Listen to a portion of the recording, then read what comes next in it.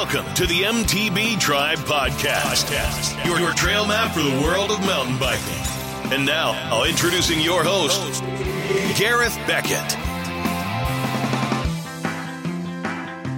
What's up, mountain bikers? Welcome to the MTB Tribe Podcast. Thanks very much for being here, and I am here to help you find out more about mountain biking, how to get out in the trails, keep you stoked, and hopefully learn a little more about mountain biking and the people involved. If you're a beginner, just getting into mountain biking, or a seasoned pro, this show is for you. We won't bombard you with technical jargon, just straightforward conversations and information, so I hope you really enjoy.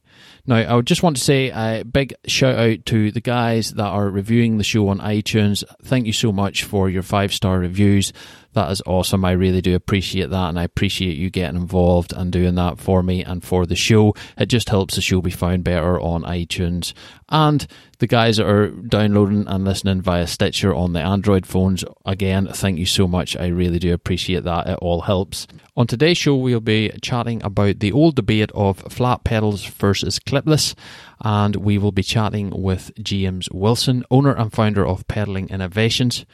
We'll be talking with James about why he strongly believes you should be using flat pedals over clipless. James has done a lot of his own research into the pedaling stroke and has come to the conclusion that clipless is not the way to go. So, I know a lot of you ride clipless out there, but it is a great episode, so please do listen, and James has got a lot of info on there regarding flats versus clipless and stuff. It is really interesting listening. So James provides us with his evidence on the podcast of what he has found during his research and what his conclusions are regarding the use of flats versus clipless pedals. But James also believes that the flat pedals available on the market at this time are also not great at helping the pedal stroke, so James made the decision to create, design and produce his own pedal, the Catalyst pedal. So we talked to James about why he felt the need to manufacture a new pedal, how he went about designing the pedal, where they're manufactured, what they're made of, the difference between the Catalyst pedal and other flat pedals out there and why it works better, the advantages the Catalyst pedal gives you, price of the pedal, where you can make a purchase, all that kind of stuff. We go into that in a wee bit more detail. So it's a great episode. It's great listening, and as I say, whether you're in the clipless or the flat camp, doesn't really matter. It's a great episode. You'll find out lots about how James believes the body works in a way to work with flats more so than clipless and things like that. It's very interesting.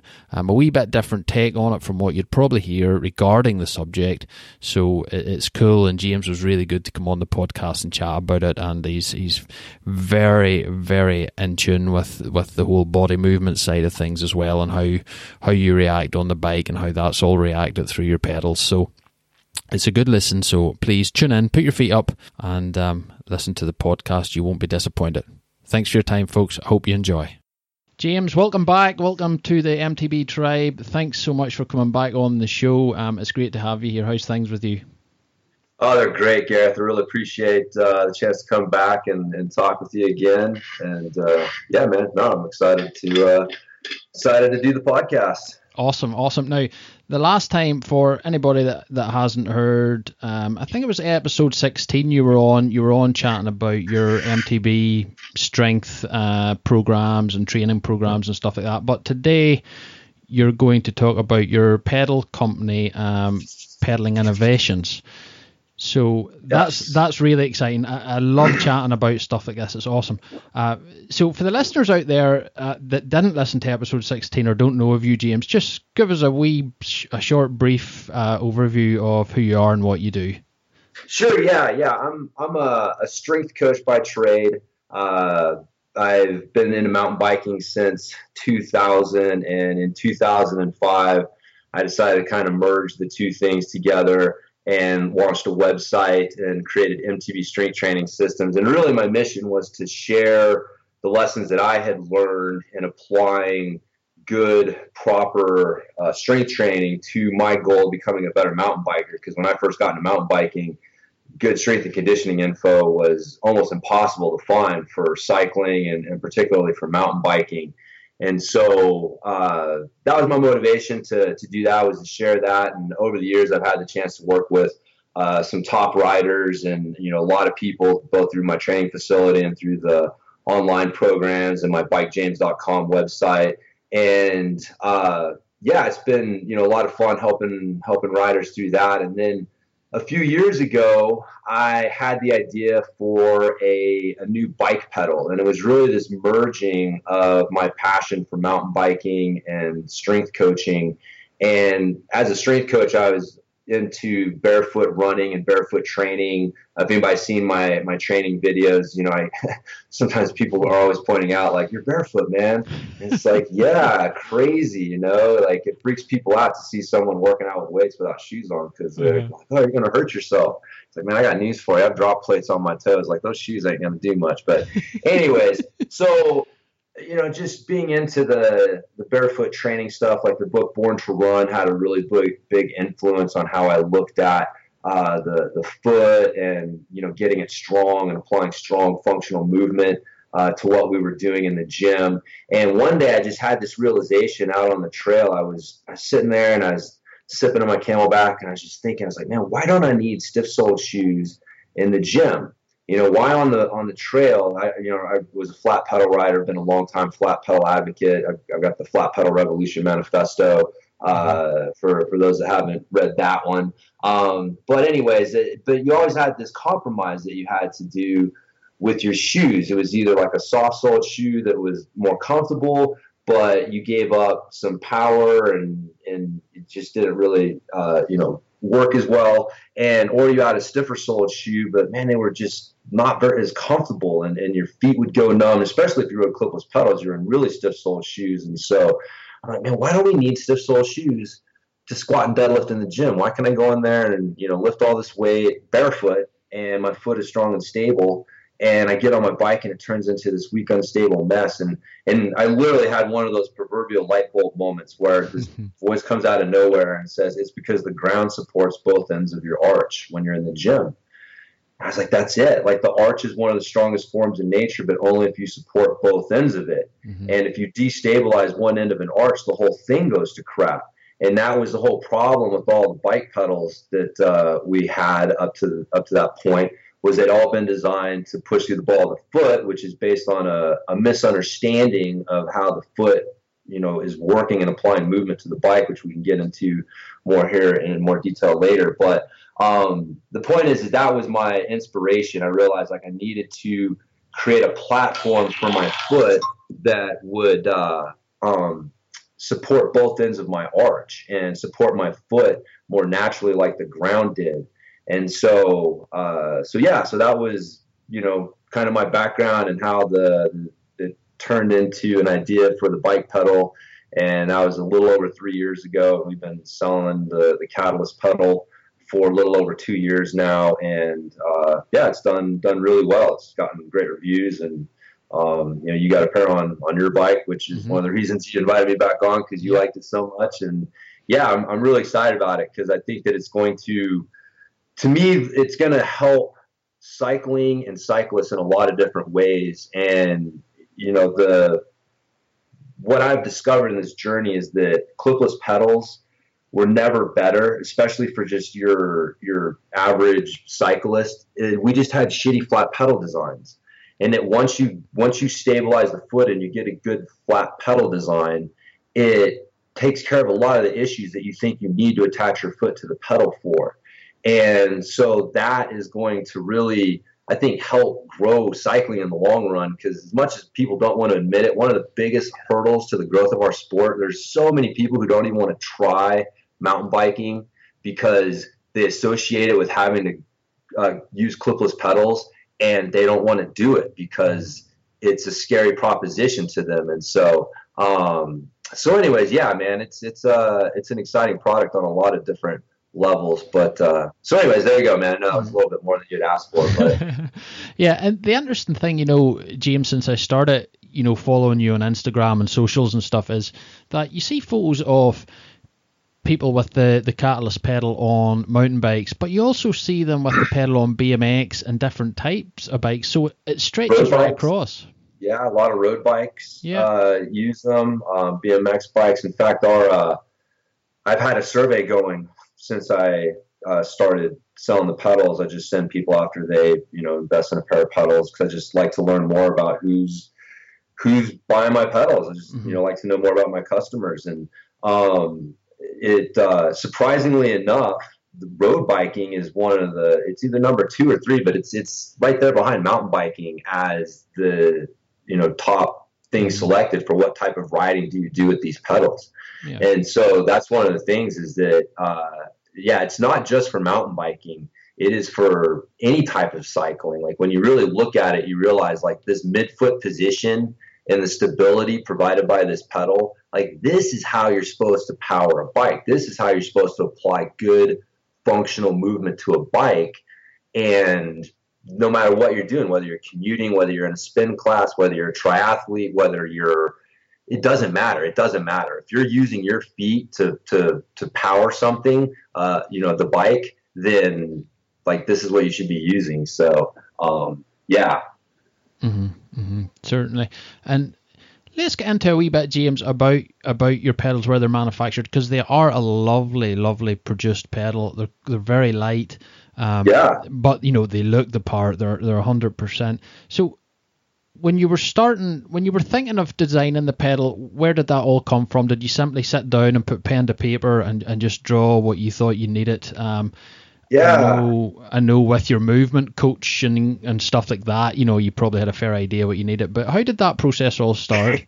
No, that's actually, that was a very interesting process for me, because again, like going through that's not something they generally teach you in school, how to go through a process of going from an idea to getting it manufactured and getting it into people's hands and stuff like that. So, no, I did. I came home that day after I had that idea on the trail, and I did the proverbial, it wasn't a napkin. I pulled out a piece of paper, but I did some sketches on the paper, just kind of showing my idea of like, okay, I need a platform that's going to connect both ends of the arch. And this is kind of the problem with your current pedal designs. And I didn't really have like the design. I just had like the idea for it in mind. And so I realized that I was going to have to try this and see if it worked. And so my first step, I actually found someone to do a 3D printed model for it, and it was just a block. It was just a square block. I was like, it just needs to be yay wide, and it needs to be yay long, and my big thing was I wanted at least 5 inches, which is like 128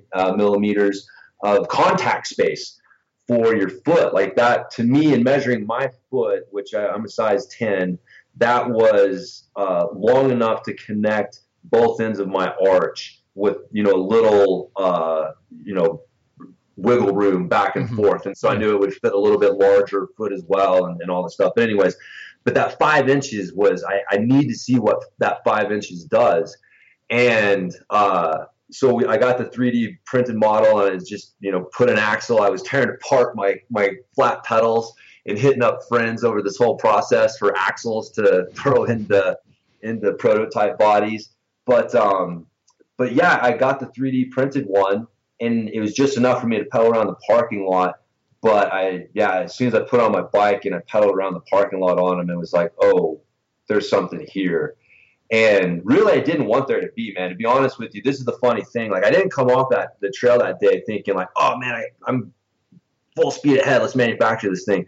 I actually tried to disprove myself. I didn't want to have to be the guy to bring this to the market. You know what I mean? Like, it would be so much easier if this wasn't the case, and I could just keep focusing on bike jams, MTB strength training stuff and whatever. But no, from the very first pedal stroke, which you probably experienced yourself, you can tell like your foot, there's just something different. It feels completely different, and the stability that it provides. And so that's what I realized is there's this critical mass that gets reached. Like if you get a little bit under that critical mass, you're going to destabilize one end of the arch, and then the whole thing doesn't work. And so it can be even just a quarter inch too short, and it'll still cause the instability and the forward toe tipping and all these other issues that you get with the normal flat pedal. And so that was my first step. And then I wanted to go out on the trail and try it, obviously. So I found a local guy to hand do I took him the square 3D printed model that I had, and I said I need an aluminum version of this. And so he literally created me an aluminum version of those. I call them the tanks. They weigh like almost 800 grams or something like that. He took a drill and like drilled some holes in it so it looked a little Swiss cheese like, but it was still like a square block. Do you still have them? Oh, I still got them, man. Oh yeah. Yeah. There's a picture of them on the side. I mean, I've got like the family tree posted in a few places, but yeah, I rode those around. But man, again, so they weighed almost 800 grams. But on my very first ride out, I'm riding trails that I rode all the time. So I knew very well like what gearing I used and how it felt. Mm-hmm. I was riding up this one like really hard section, and I was just tripping out because I'm like, dude, I'm pushing a harder gear and it feels the same. Like, this is weird, really weird. And so even though those pedals weighed so much, they still were making me faster. But I got some advice from someone like, man, you can't like post a picture of those. You can't show those things. They're way too ugly. Like, it's going to be hard enough to convince people to try these things, much less if their first impression are those 800-gram tanks. So I found I went back to the guy who'd helped me, and I said, I need something that looks like a production pedal, like something that you would buy. And this guy happened to be a mountain biker, and he was a flat pedal guy, and he'd been thinking about it. And I didn't know, I had no idea for the design. He just came back to me and was like, here, he had the design that you see today. And that was it. That was the thing he came back to me with. He just did it by hand. And I was like, man, that's beautiful. The I-beam and the whole just look of it is really sleek and really kind of iconic, I think. And but it was funny. He couldn't finish it. He gave me one pedal, couldn't even get an axle in it because he hadn't machined the insides to fit the axle dimension stuff that I needed. He's just like, man, I'm not working here anymore. I've got a new job, so I don't have access to these machines. And he's like, here's the pedal. He's like, he wouldn't take any money for it. He's like, nah, man, if you get a manufacturer, just give me a pair. And like looking back, I realized like, holy crap, dude, you're usually paying like a lot of money for a design like that and all this stuff. And I literally just had this like, flat pedal angel appear out of nowhere with the design and deliver it to me and then disappear again. I've actually tracked the guy down since then and given him a couple pairs of pedals and hooked them up.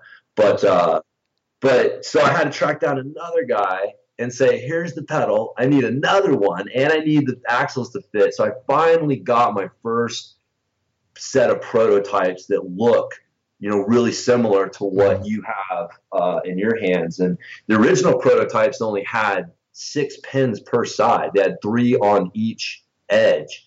Right. And that was plenty for me. I didn't even have like super long pins. Like, what I realized is once you get that midfoot position, you stabilize the forces going into the front and the back of the pedal. And now you don't need a ton of pins and super sticky rubber or a concave design or attaching your foot to the pedal or all of these things that we thought you needed that were basically a result of the forward foot tipping that you get from this unstable platform that you're putting your foot on.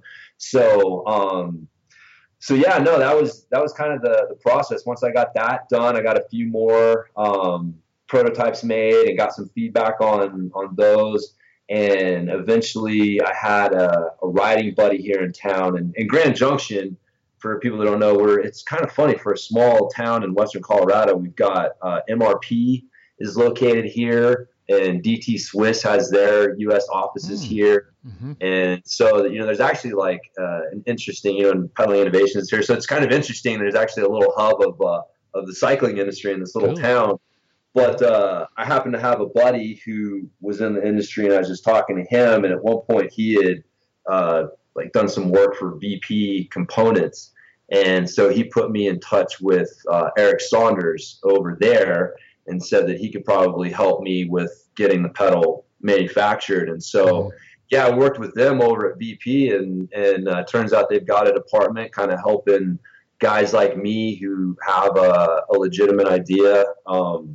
Manufacture it and bring it to market. So for people that don't know, VP Components, they obviously do like their own VP pedals and stuff, but they're also one of the largest third-party manufacturers of bike parts in the world. And so they do a lot of parts for really big name companies and stuff like that. There's only like 3 or 4 major part manufacturers in the world.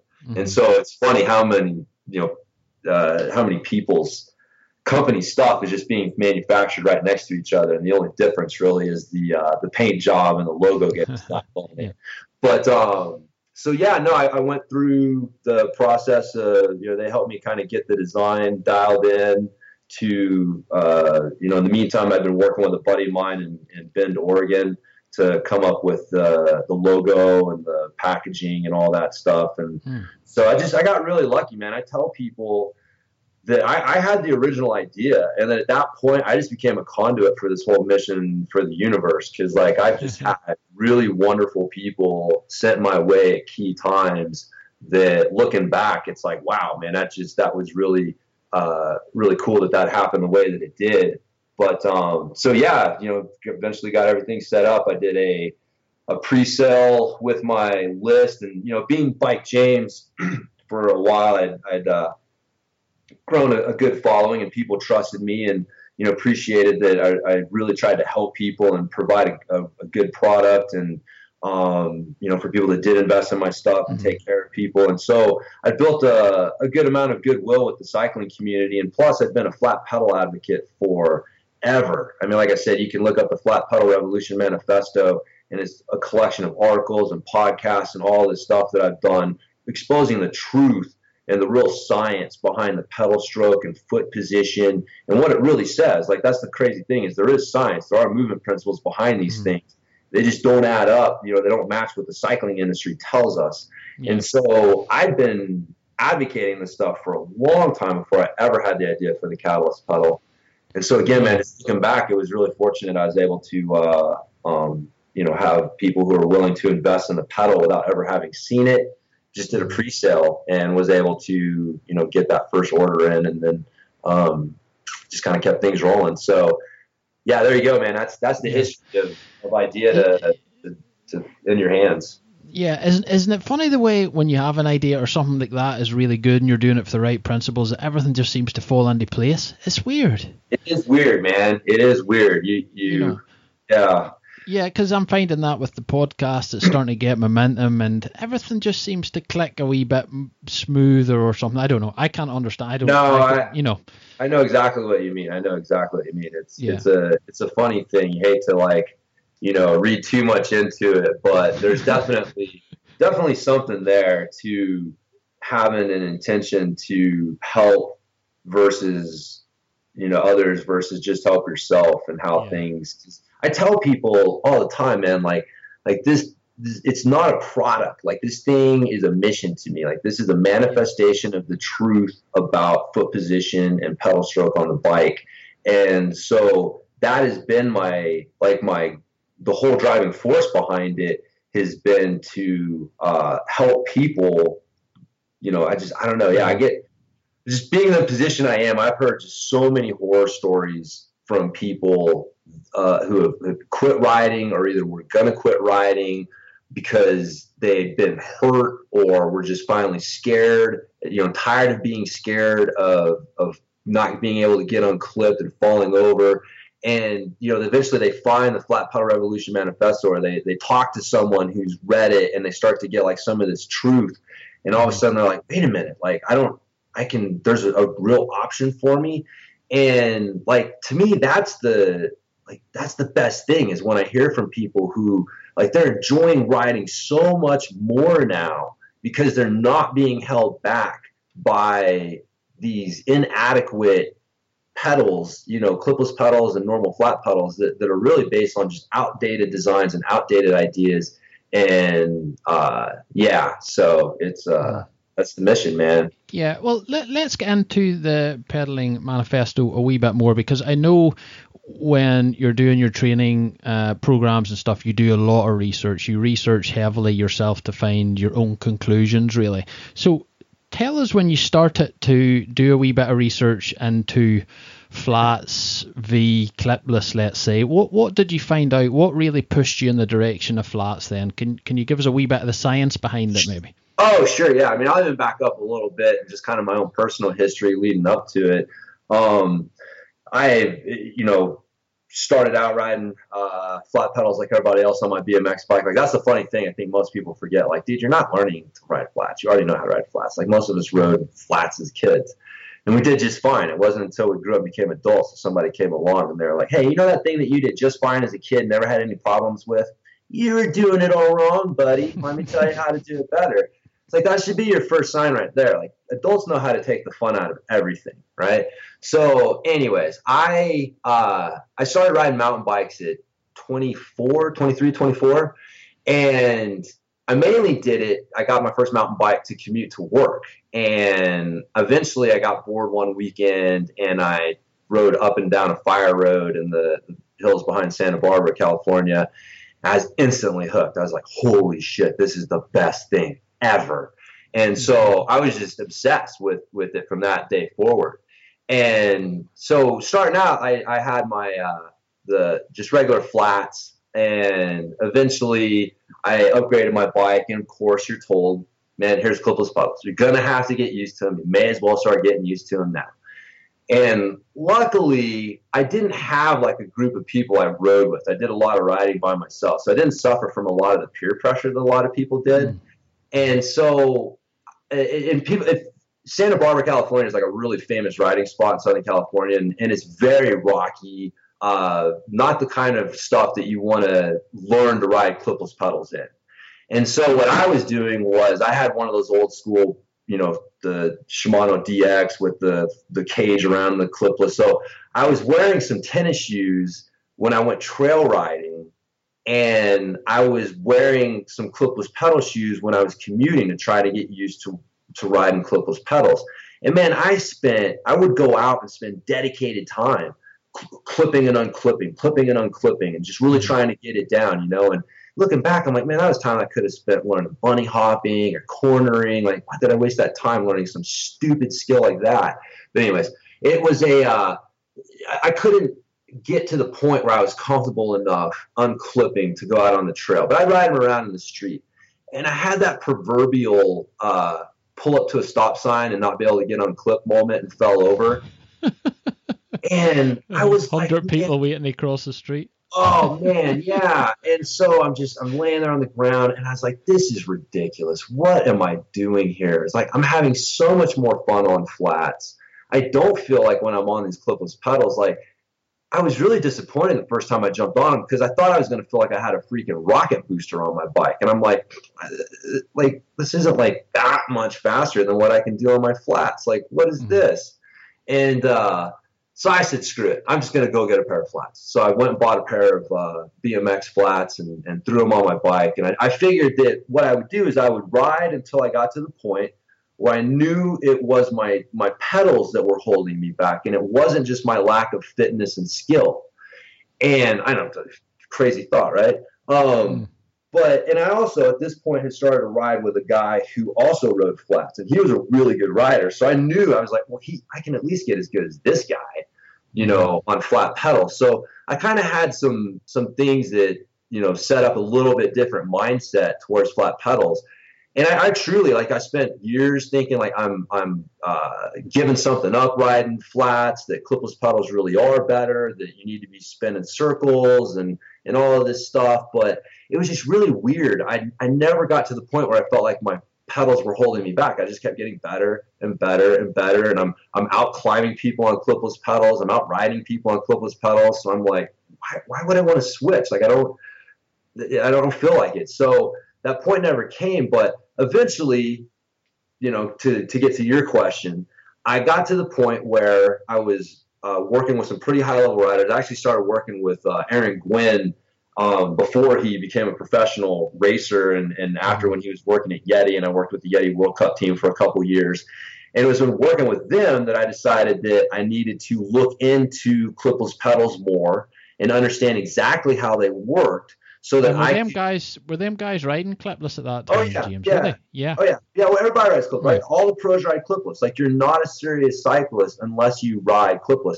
There was an interesting, I will like kind of a side note. There was an interesting thing that actually is one of the first things that pulled me into this whole flat pedal clipless pedal thing. Was I had an interview with Aaron that I posted on my website, and Aaron had said that flats make you better and clipless make you faster. And man, that like people freaked out. They were like, "What are you talking about? What are you talking about? Flats make you better?" Like, no. And I kind of had to step in and like, in the comment section and be like, "Hey, man, no, this is what he's talking about, and this is how it works." And it's really kind of an eye-opening thing for me, realizing like, wow, people really don't like flat pedals. There's something about being told that you should be able to ride flat pedals that really rankles people and really gets them defensive.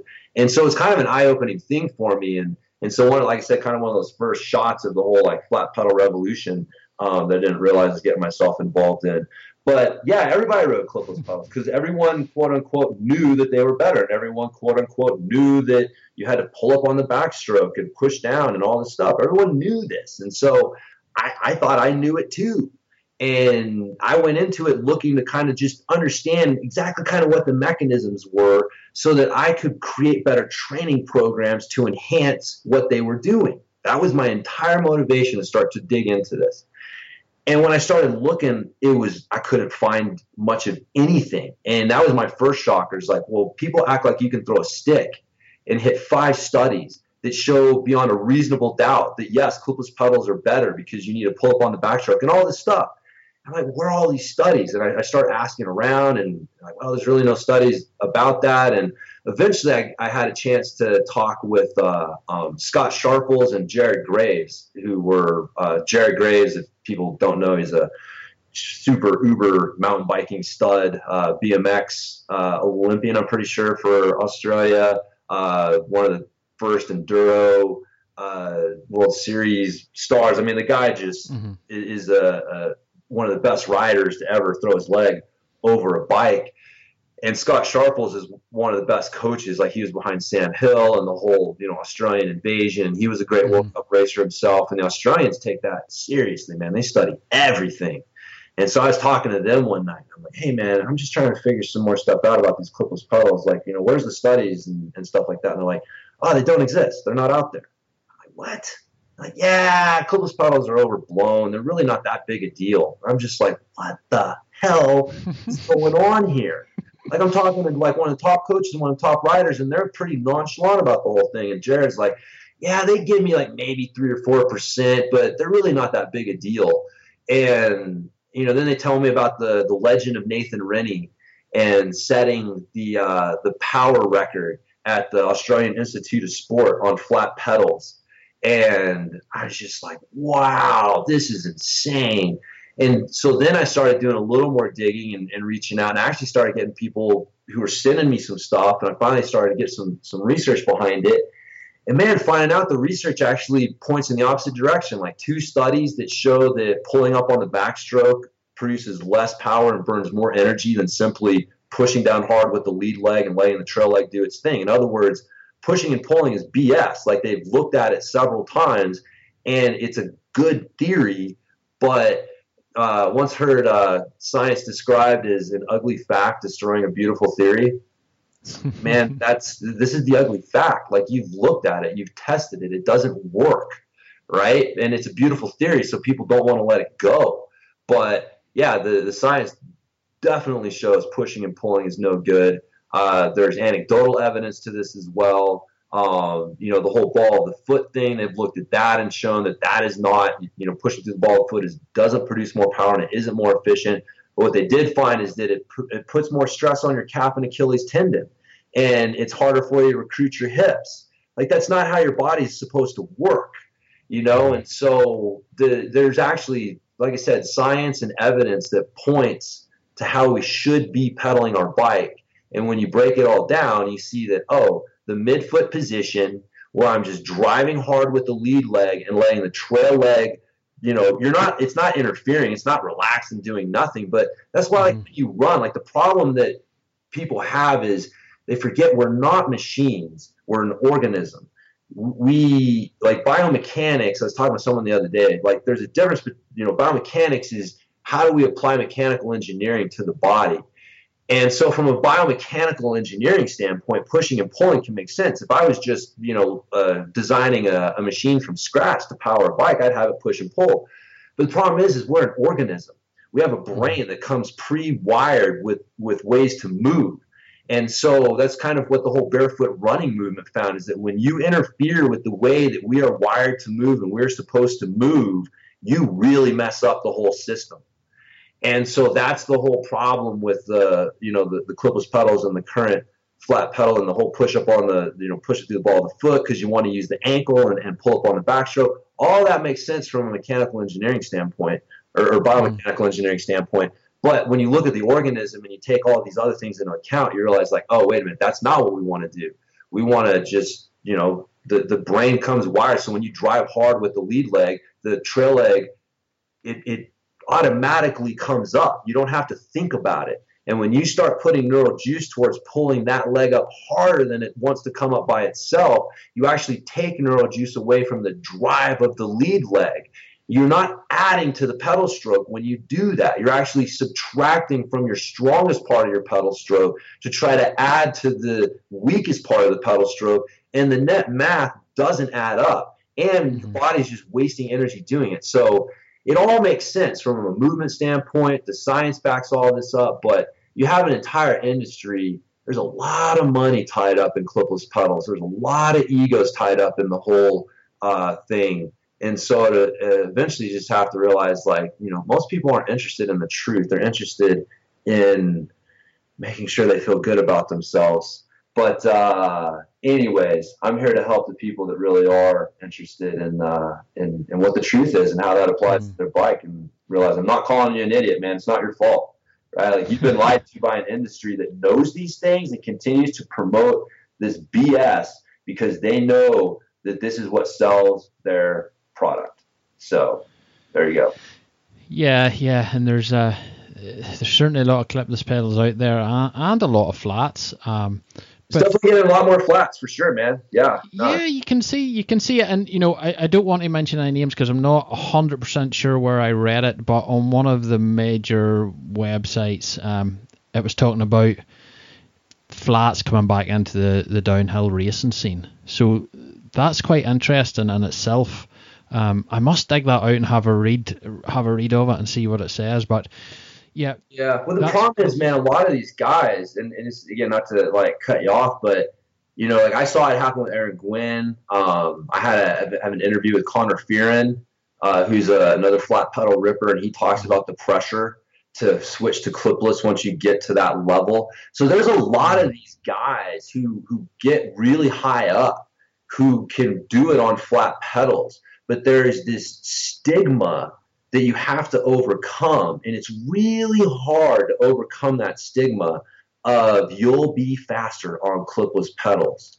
And so I can see it making its way, but what I see, it's kind of this pendulum thing where you got this crop of kids who come up and they're like, man, I'm just going to do my thing.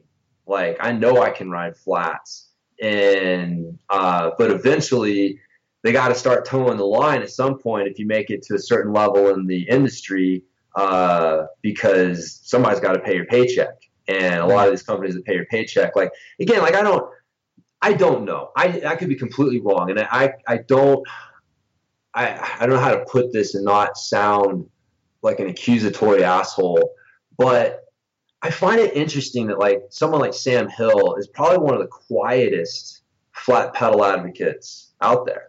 Like, he says nothing about it. He lets his riding speak for himself, which is great, and that may be his plan. But even the guys that do ride flat pedals, like Connor, like, he's not really vocal. Like, these pros are not super vocal about flats and their benefits, and that more people should consider riding them because the clipless may be a little overrated. You know what I mean?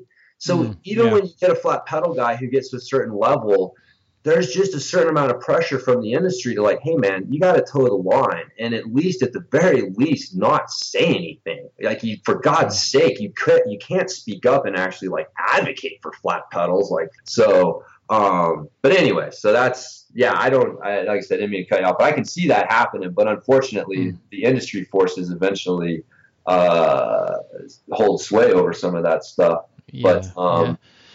I've seen Sam putting out some hashtags. I think it's flats for life or something like that he uses at times. Again, man, I love. I don't want anyone to take it wrong. I don't expect for Sam to do anything that Sam does. That's not what I'm saying.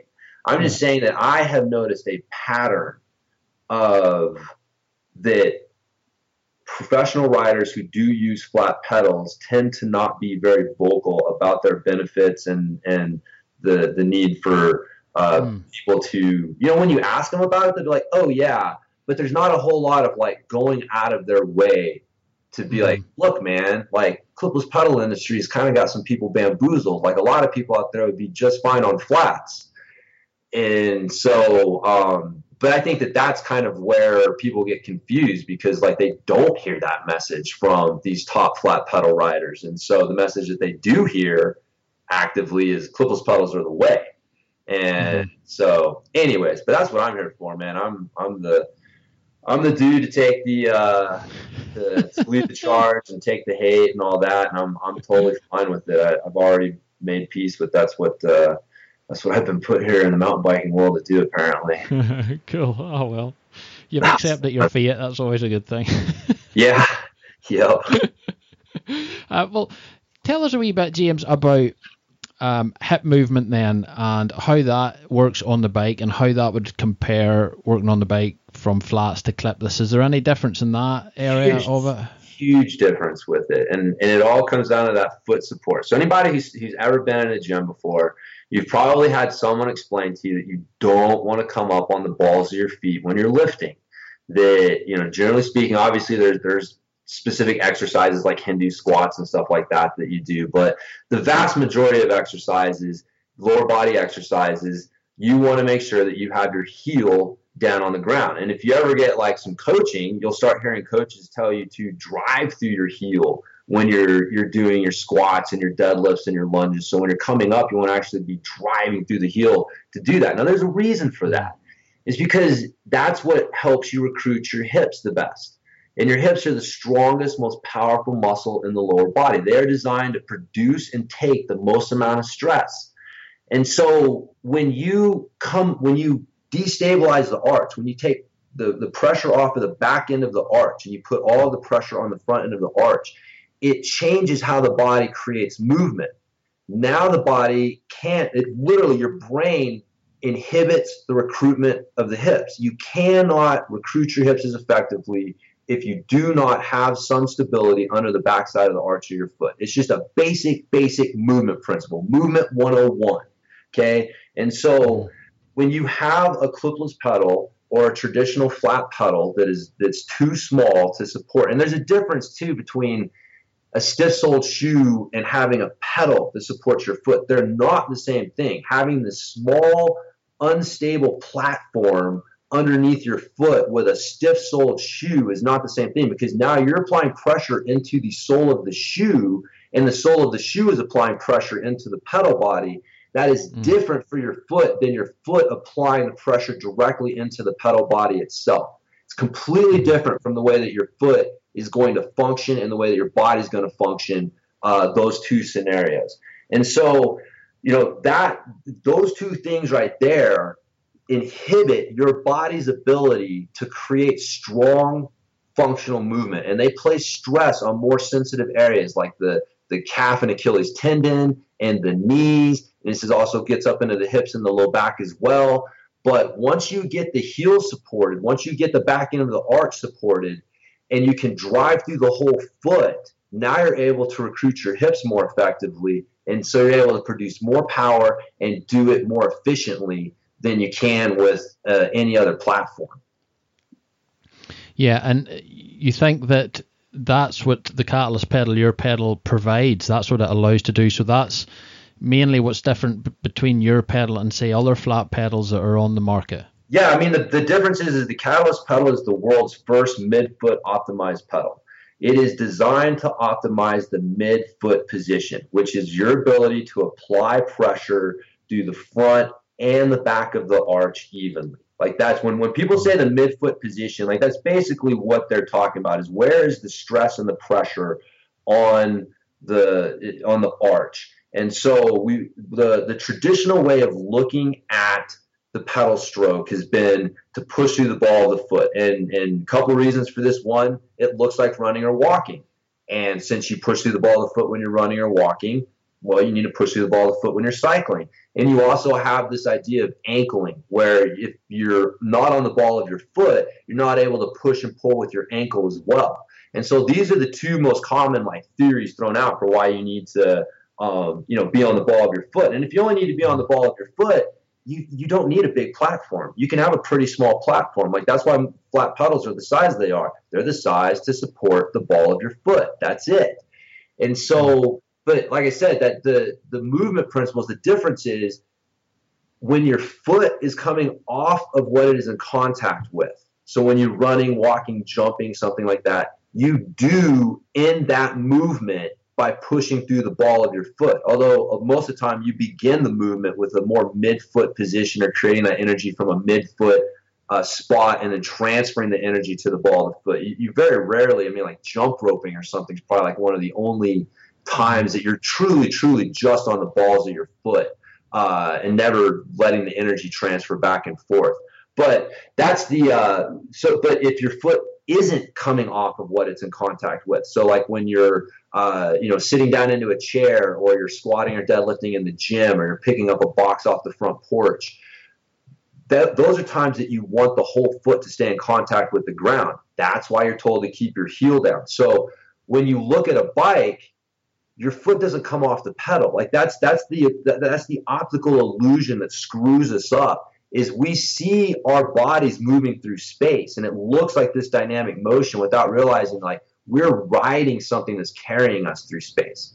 We want to have that midfoot position because our foot is not coming off of the bike. We want it to stay on the bike. In fact, if you look at other sports like skating and surfing and equestrian riding and even motocross, they use a lot of midfoot position. They're not exclusively on the balls of their feet because like us, they're riding something that's carrying them through space. They're not propelling their own center of gravity through space. So all these analogies that people throw out for why you want to be on the ball of their foot, they're false analogies. They're all sports that have you running and jumping and you're propelling your center of gravity through space, right? The analogies we need to be looking at are what are the sports where they're riding something that's propelling their center of gravity through space. And you see them using, if not predominantly, at least some of the time using that midfoot position. So to say that cyclists need to be on the ball of their foot,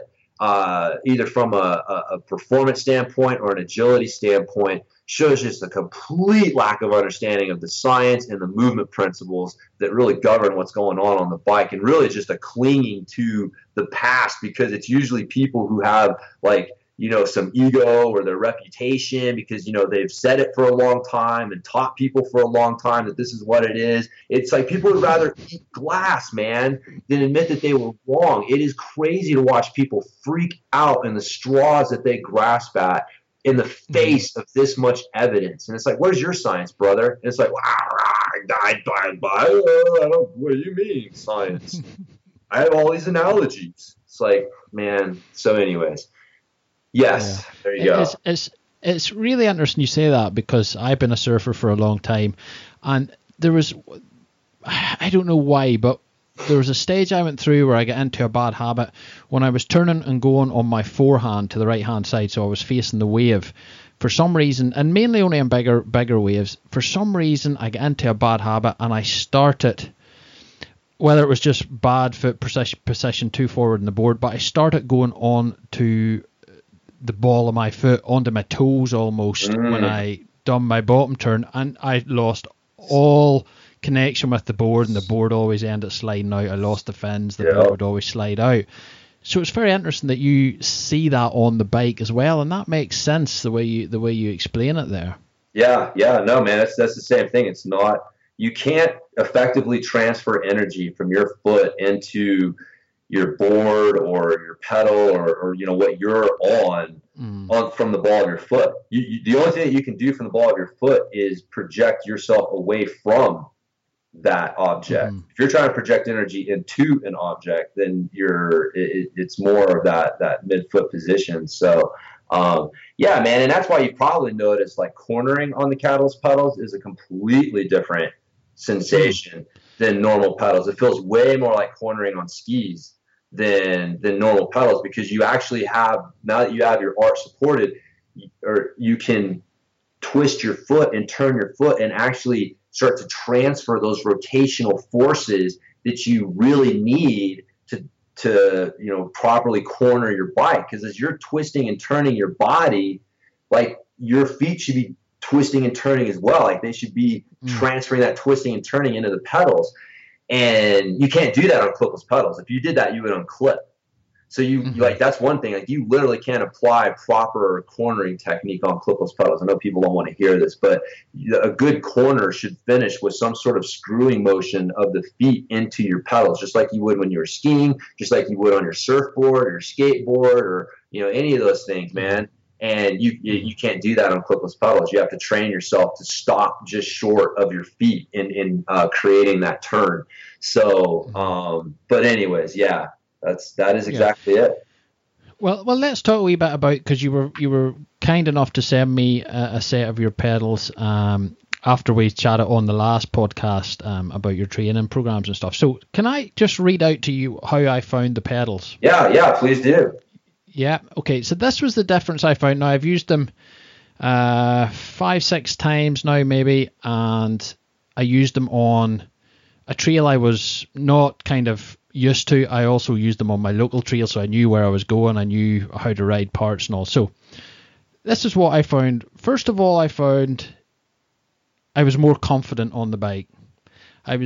Because I felt more stable on the bike, I was more confident going into corners.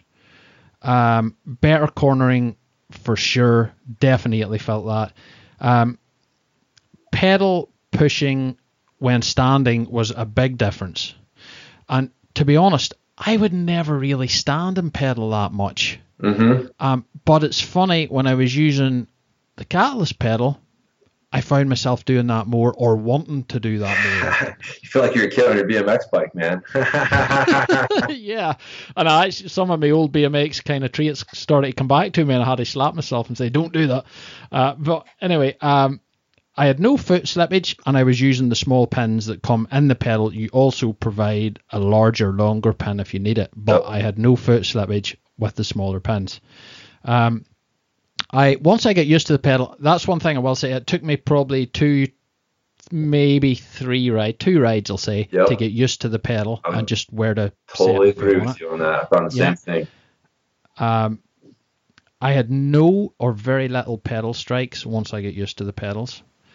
Because I think when people see the pedals, they're long, and they think, oh, well, that's going to give you loads of pedal strikes. But it's actually the thickness of the pedal that really does that, rather than the length. Yeah, and the other thing, too, just real quick, like you're also, because you have even forces in the pedal, you don't have the extreme forward toe tipping that you get with a normal set of flats. And so you're actually exposing, like, the pedal's not tipping down as far as a normal pair of flats would, so it's actually exposing less of it to rock strikes. And so that's one of the reasons why it's a little larger, but you usually see either the same or actually fewer rock strikes than normal. Yeah. The other thing I found, more stability on downhill sections. Definitely. I was just hitting stuff harder, with more confidence. I felt the bike better. That's the only way I can describe that. Uphill sections, I'm not sure, because I don't use a Strava or don't use any timing technique, so I kind of tend to push myself quite hard every time I go out. So if I'm going uphill, I try to go as kind of hard as I can. So, me too. I just hate climbs. I just want to get them over with. Get to the top as quickly as you can. So I had nothing to kind of gauge that with. I don't know if I was getting to the top any easier, because I was probably getting to the top faster. I'm just not sure about that. So, I won't comment on that.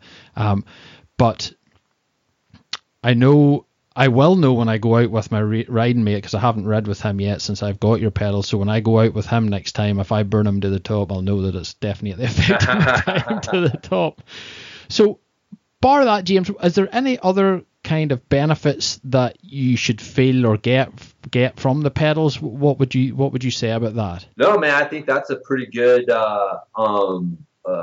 summary of a really typical experience for someone who starts to use the Catalyst pedals. Like you said, like, you know, you probably noticed there was some stuff from your very first ride, but like you said, it took you like probably about halfway through your third ride, I'm going to guess, before it finally started to, like, the new foot position, you started to have to think less about it. But really, one of the things you probably noticed as well is, like, once you set your foot there, it stays there. You don't get the little, like, micro movements that you get with a normal pair of flats that, you know, eventually you got to readjust your foot to get it comfortable again, and then it gets kind of shaken out of place, and then you got to readjust it. And man, once you set your feet there, they're done. So there's not a matter of constantly having to think about resetting your feet. Like, once you set them, they're there. But yeah, it gets a little more natural after the third ride.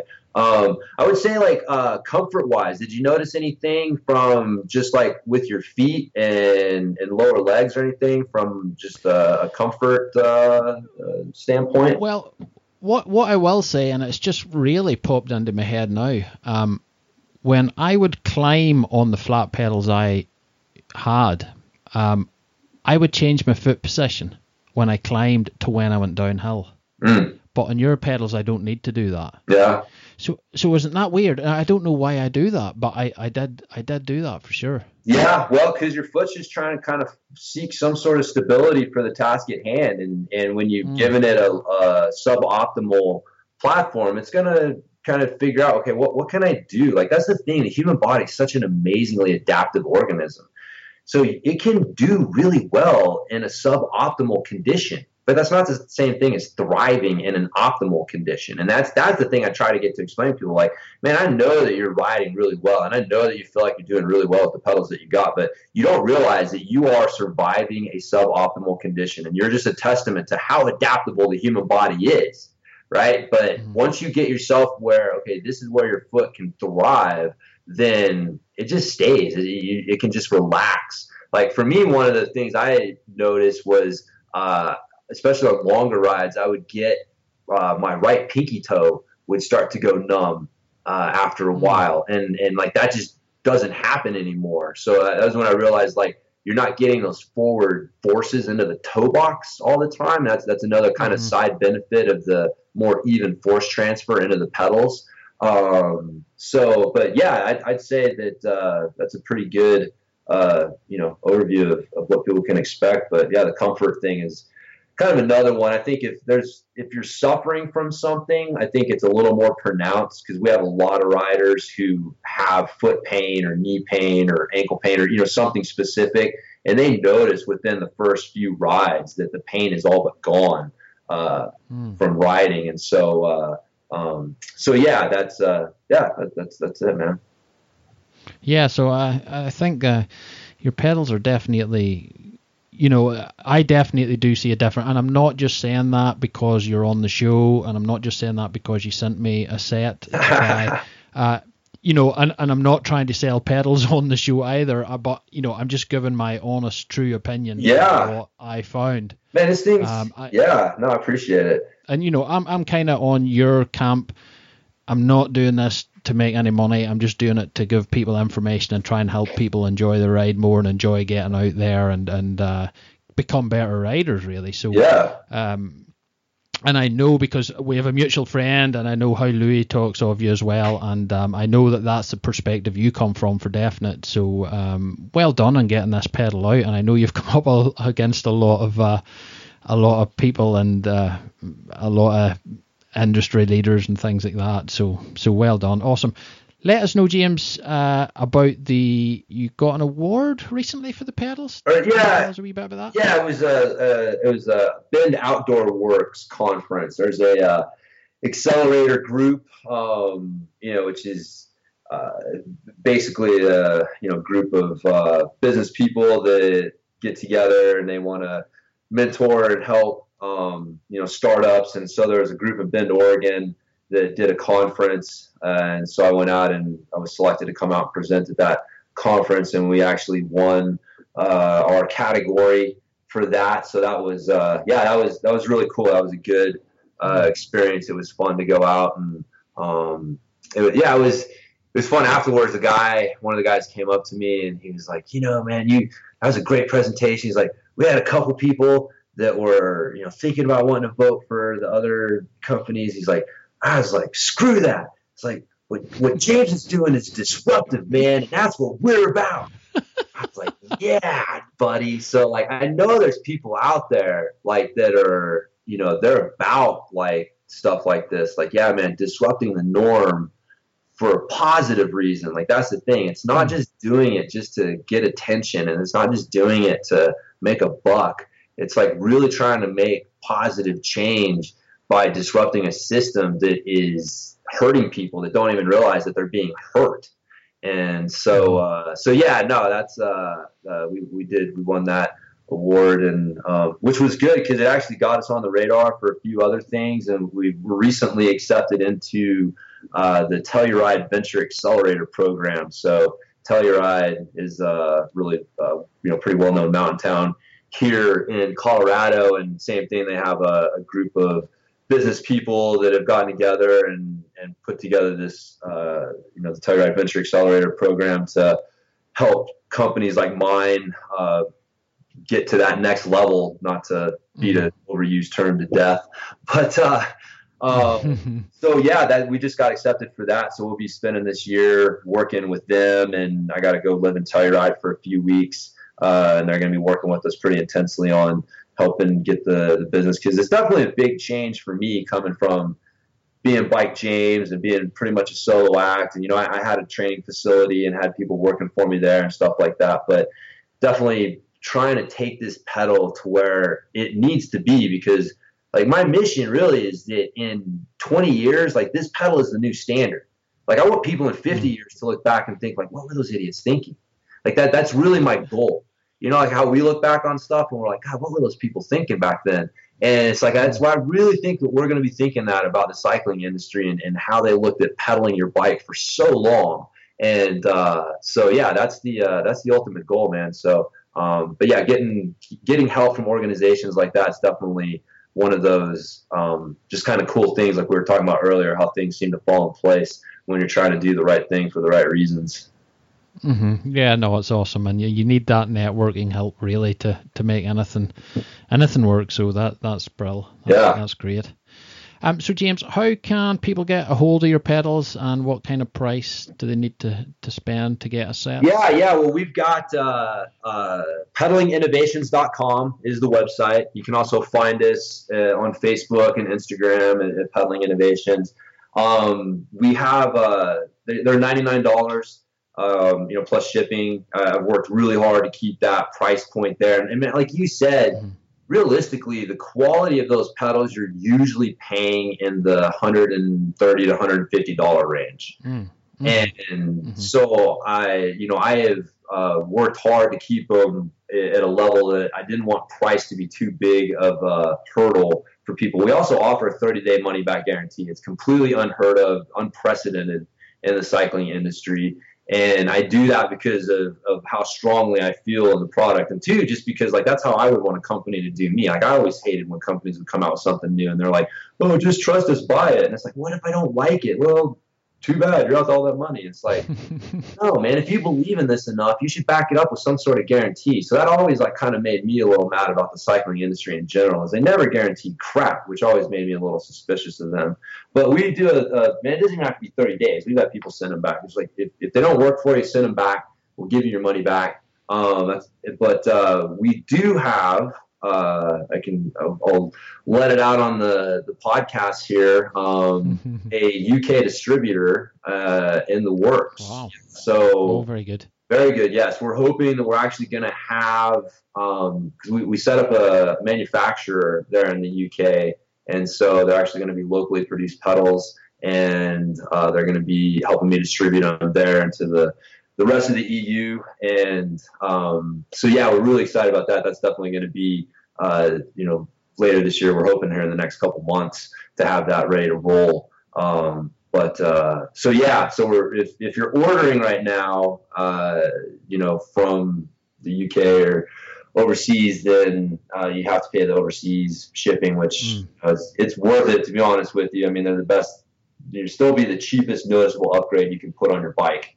And but eventually, like I said, I wanted to get it to where I could get it into people's hands over there, because I do have some really dedicated shops and customers over there on that side of the pond, and so I'm really happy to be able to better service them and hopefully be able to get them get them on more bikes. So yeah, brilliant. No, well, that's exciting. And I was going to ask you if there was anything new planned for the future, but that's pretty major. Yeah, man. Between the Telluride Venture Accelerator program and where we're going to go with them, and getting this, been working on this deal for over 2 years. I just wanted to make sure we did it right, and because there's definitely a level. It's so important to me to maintain the quality and the customer service and everything. Because if there's anything that people will notice, man, you can come to our site, and yeah, we've got a ton of great reviews about the performance. But the thing that I really like is how many comments that we get about our service and how we've taken care of people and really gone out of our way to make sure that they're taken care of. Because I've been burned so many times by people in the cycling industry. I've been so frustrated. You're trying to get a part warranted, and you got some dude on the other end who doesn't give a crap. And it's just, it's maddening. So I went into this like, man, I'm going to have the best service in the cycling industry, which isn't that hard to do, really, considering the fucking little most of them put up. But, man, we really go out of our way to take care of people and make sure we're treating them like, one of us, not just a number. So, yeah, man, it's like I said, it's about each individual and what it's doing for them and how we're helping them. So, yeah, it's been fun. Awesome. Well, you believe in the product. It is a great product, and I hope everything goes well for you and you get over this side. So I'm sure a lot of people can benefit from having your pedals and giving them a blast. That's for sure. Yeah, well, thanks, Gareth. I really appreciate the support and the opportunity to tell more people about it. And yeah, I mean, it's people like you that are really behind the success of the Catalyst pedal. Because if I didn't have riders like you who were open-minded enough to try them and then willing to talk about them and help spread the word, they never would have gotten off the ground. And so, man, I really appreciate, what you're doing to help the mission as well. No, well, I personally think if it helps people, I'll certainly, I'll definitely give it my honest opinion, and that's all I can really do, yeah. And certainly, anybody that I see on the trail, if they want to swap pedals for a few runs, we can do that. There's no problem. As long as they don't have clipless, that's for sure. Yeah, no, man. At this point, I don't think you can pay me to ride those things. Now that I got my Catalyst, I'm just like, why? I mean, my feet never come off the pedals. I'm got way more like. Here's the thing too. Like, you really want to, like, that aluminum body's never going to flex on that pedal. You can have the stiffest carbon soled shoes that you can buy, and they're going to have a little bit of flex. Like, they're, maybe not right off the bat, but they're eventually going to develop a little bit of flex. So you can actually, I'd argue you can transfer power more efficiently, do that. I'd rather have, soft-soled shoes and my Catalyst pedals, man. Like, I ride those things in flip-flops, man. That's like one of those aha moments for me is when I jumped on my bike in flip-flops. I was like, damn, dude, I can put down power, and my toes don't feel like they're in danger. I was like, this is a totally different experience, man. But, yeah, that's why I tell people you can lay down power in flip-flops. So what other pedal can you do that in? Yeah. Oh well, that's a good testament. No, I wouldn't take it. I wouldn't take it on. No. I won't lie, man. I have thought about it. I have thought, like, man, just to prove a point, just to be like, look, man, like, you don't even need. I mean, I hate to say it, but like shoe companies like 510, man, they're gonna need. This is they don't even realize what's on the horizon, because you don't need sticky rubber anymore. Like this super sticky rubber, like the Stealth. I've been a 510 advocate forever, but I realized that the Stealth rubber was just the best because it was the stickiest, and you would get that forward toe tipping, that forward motion from the unstable platform, and so you have to fight that forward motion, and so that sticky rubber was like the best thing for your shoe for doing that. Now that you don't have to fight that forward motion, now that you can actually kind of dig your heel down a little bit and get that platform under your foot, you can ride whatever shoes you want. I mean, I got people that are using like, minimalist trail running shoes on these things and setting PRs on their Strava time. So yeah, it really opens up a lot of shoe options for people because you're not just beholden to 510 and their sticky rubber and whatever dumbass designs they want to come out with, pretending that we're all high school kids. You want to kick it with each other at the coffee shop. It's like, where are the good trail riding flat pedal shoes, people? You know what I mean? Like, the entire industry is just ignoring us and pretending like we don't exist. Like, we're all downhillers and free riders. If you ride flat pedals, you're a downhiller or free rider. So here is your skate shoe with sticky rubber on it. It's like, come on, man. So anyways, sorry, just a little pet peeve. Yeah. No, it's cool. And, you know, I have never, and I'll say this true-heartedly, I've never actually rid a bike with clipless pedals. But I'll tell you why I haven't. Because my riding partner, who kind of got me into mountain biking in the first place, he rides clipless. But I hadn't proper shoes to ride clipless, so I just naturally went flats. I didn't really want to spend money on a different pair of shoes. I didn't want to spend money on another set of pedals, but not alone that, what I seen him having to do on his clipless just didn't really sell them to me. You know, he was having to clean out his shoes every other ride. He was having to clean out his pedals. When he came to stop, you know, it just looked awkward to me. It didn't look natural. I have knee issues. I didn't want to be really twisting my knee like that to pull my foot out of the pedal. And certainly now this is just me just looking at this and riding behind Colin, but there's certain times I think when he's getting into corners, he's maybe backing off a wee bit because he feels that if he washes out the front or something goes, he won't be able to get his foot out quick enough. I think it maybe holds him back a wee bit. I could be wrong. That's just what I'm observing, you know. I'd agree with you, man. I think clipless pedals hold people back way more than they want to admit, and they don't realize it because they've become really good at kind of tuning it out. But I tell people that, like, man, if you pre-unclip for anything, then you are scared of not being able to unclip. You're just smart enough to do it. You know what I mean? You pre-unclip. But that's the thing that cracks me up too. It's like usually people pre-unclip before, like, kind of the stuff where you would probably want your foot to be most attached to your bike. You know what I mean? So clipless pedals a lot of times put people in a more dangerous situation because they're trying to ride through, you know, without being clipped in, because they're scared of not being able to get unclipped, and that puts them in even a more precarious position. And yeah, cornering, and yeah, I totally agree, man. Like I said, I kind of went through the same thing. I had a flat pedal rider that I was riding with that I could see how good he was, but by the same token, man, I was just seeing all of the same things with the clipless pedal riders. And I think a lot of it, man, I tell people it's like the modern day Emperor's New Clothes. You know, where everyone didn't want to be the first one to say they thought that old boy was naked. And everyone who tries clipless pedals think they suck. Like, no one came back from their first ride on clipless pedals going like, hallelujah, that was so much fun. That was the best ride I've ever had on my bike. That was awesome. You know what I mean? That's not anyone's first reaction to clipless pedals. It's usually like, okay, that was rough.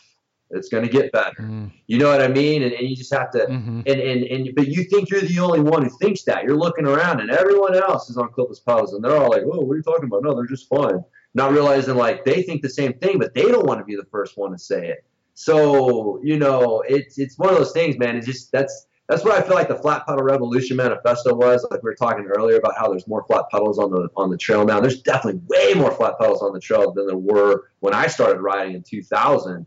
And I feel a big part of that, you know, hopefully at least a small part of it, is stuff like the Flat Pedal Revolution manifesto and more people working to get the truth out there and, you know, to let people know what the truth is so that they can, you know, take advantage of it and not get trapped by the freaking, that mindset, man. It holds so many people back and they just don't even realize it. But yeah, man, it just takes one person to go like, man, I think old boy's naked. And then the next person's like, dude, I thought I was the only one.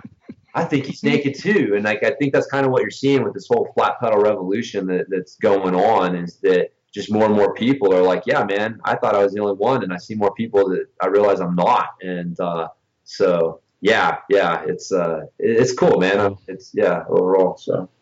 Yeah, brilliant. Well, James, thank you so much for coming back on the podcast. I really appreciate it. And I know we touched a wee bit on the pedals on the last episode you were on, but I wanted to get more in depth into it because I know it's something that people maybe struggle with, and I know it's something I struggled with at the start. I was like, should I be flats? Should I be clipless? What should I be doing here? Yeah. Am I less of a rider because I'm riding flats and not clipless? Yeah. You know. I know. But I just settled on what I thought worked for me, so that's the way I went. But thanks so much for coming on, chatting about it. I really appreciate it, and I hope it maybe lets people see why people ride flats and the benefits they can get from your Catalyst pedal as well. Yeah, for sure, man. I mean, my goal is to just get people to think for themselves. I'm not saying trust me, like look into it for yourself. I've got the science and stuff posted on the website. You know, do some research on your own. But if I can at least get one person who listens to this to think for themselves and start to look into it for themselves instead of just trusting what the industry is telling them, then that's great, man. I feel like we've done a service. So I appreciate it. No problems, James. Well, thanks very much again, and I'll talk to you in the near future because I would like to invite you back on and chat about because I am doing your training program, and we can maybe do a wee podcast about that, and I'll let you know how I'm getting on and maybe some of the pitfalls I've had or whatever. No, that'd be great. Yeah, I mean, we were talking a little bit before the podcast about it, and I thought we were covering some good stuff. So yeah, man, I think that'd be fun to jump on with you and just kind of go over some stuff with you. Cool. Excellent. Well, thanks very much again, James. I appreciate it, and you have a good day there because I know it's still morning time for you. Yeah, man, no problem. I appreciate the opportunity, and anytime. All right, take care. Thanks. That's a wrap for episode number 25, folks. I hope you enjoyed that. A little bit different for the podcast, and the debate on the pedals will go on and go on. There's no doubt about that. But I hope you found that interesting, and you learned some more information there on the flats versus clipless debate. So it's up to you, people. I'm not telling you whether to ride flats or clipless. Definitely not. It's an individual choice. That's what I love about this game. You can make your own choice and what suits you best. So go for that. But thanks so much for James for coming on the show. I love chatting to James. He's so into mountain biking. It's unbelievable, and the whole fitness side of things, etc., etc. So he's a great fella to have involved with the podcast. So James, thank you so much again, sir, for coming on and chatting to us and letting us pick your brains about what you're interested in and what you see is really interesting within the mountain biking industry. So cool, man. I really appreciate that, and thanks again. If you enjoyed the episode and want to find out more about James Wilson and Pedaling Innovations and his Catalyst pedal, you can visit the show notes at mtb-tribe.com. There are links and videos on there that you can click on and get easy access to James's pedal info and also to his website for more info on his pedals and how to purchase, etc. So please do that. So folks, if you want to get more involved in the show, you can go to the website mtb-tribe.com.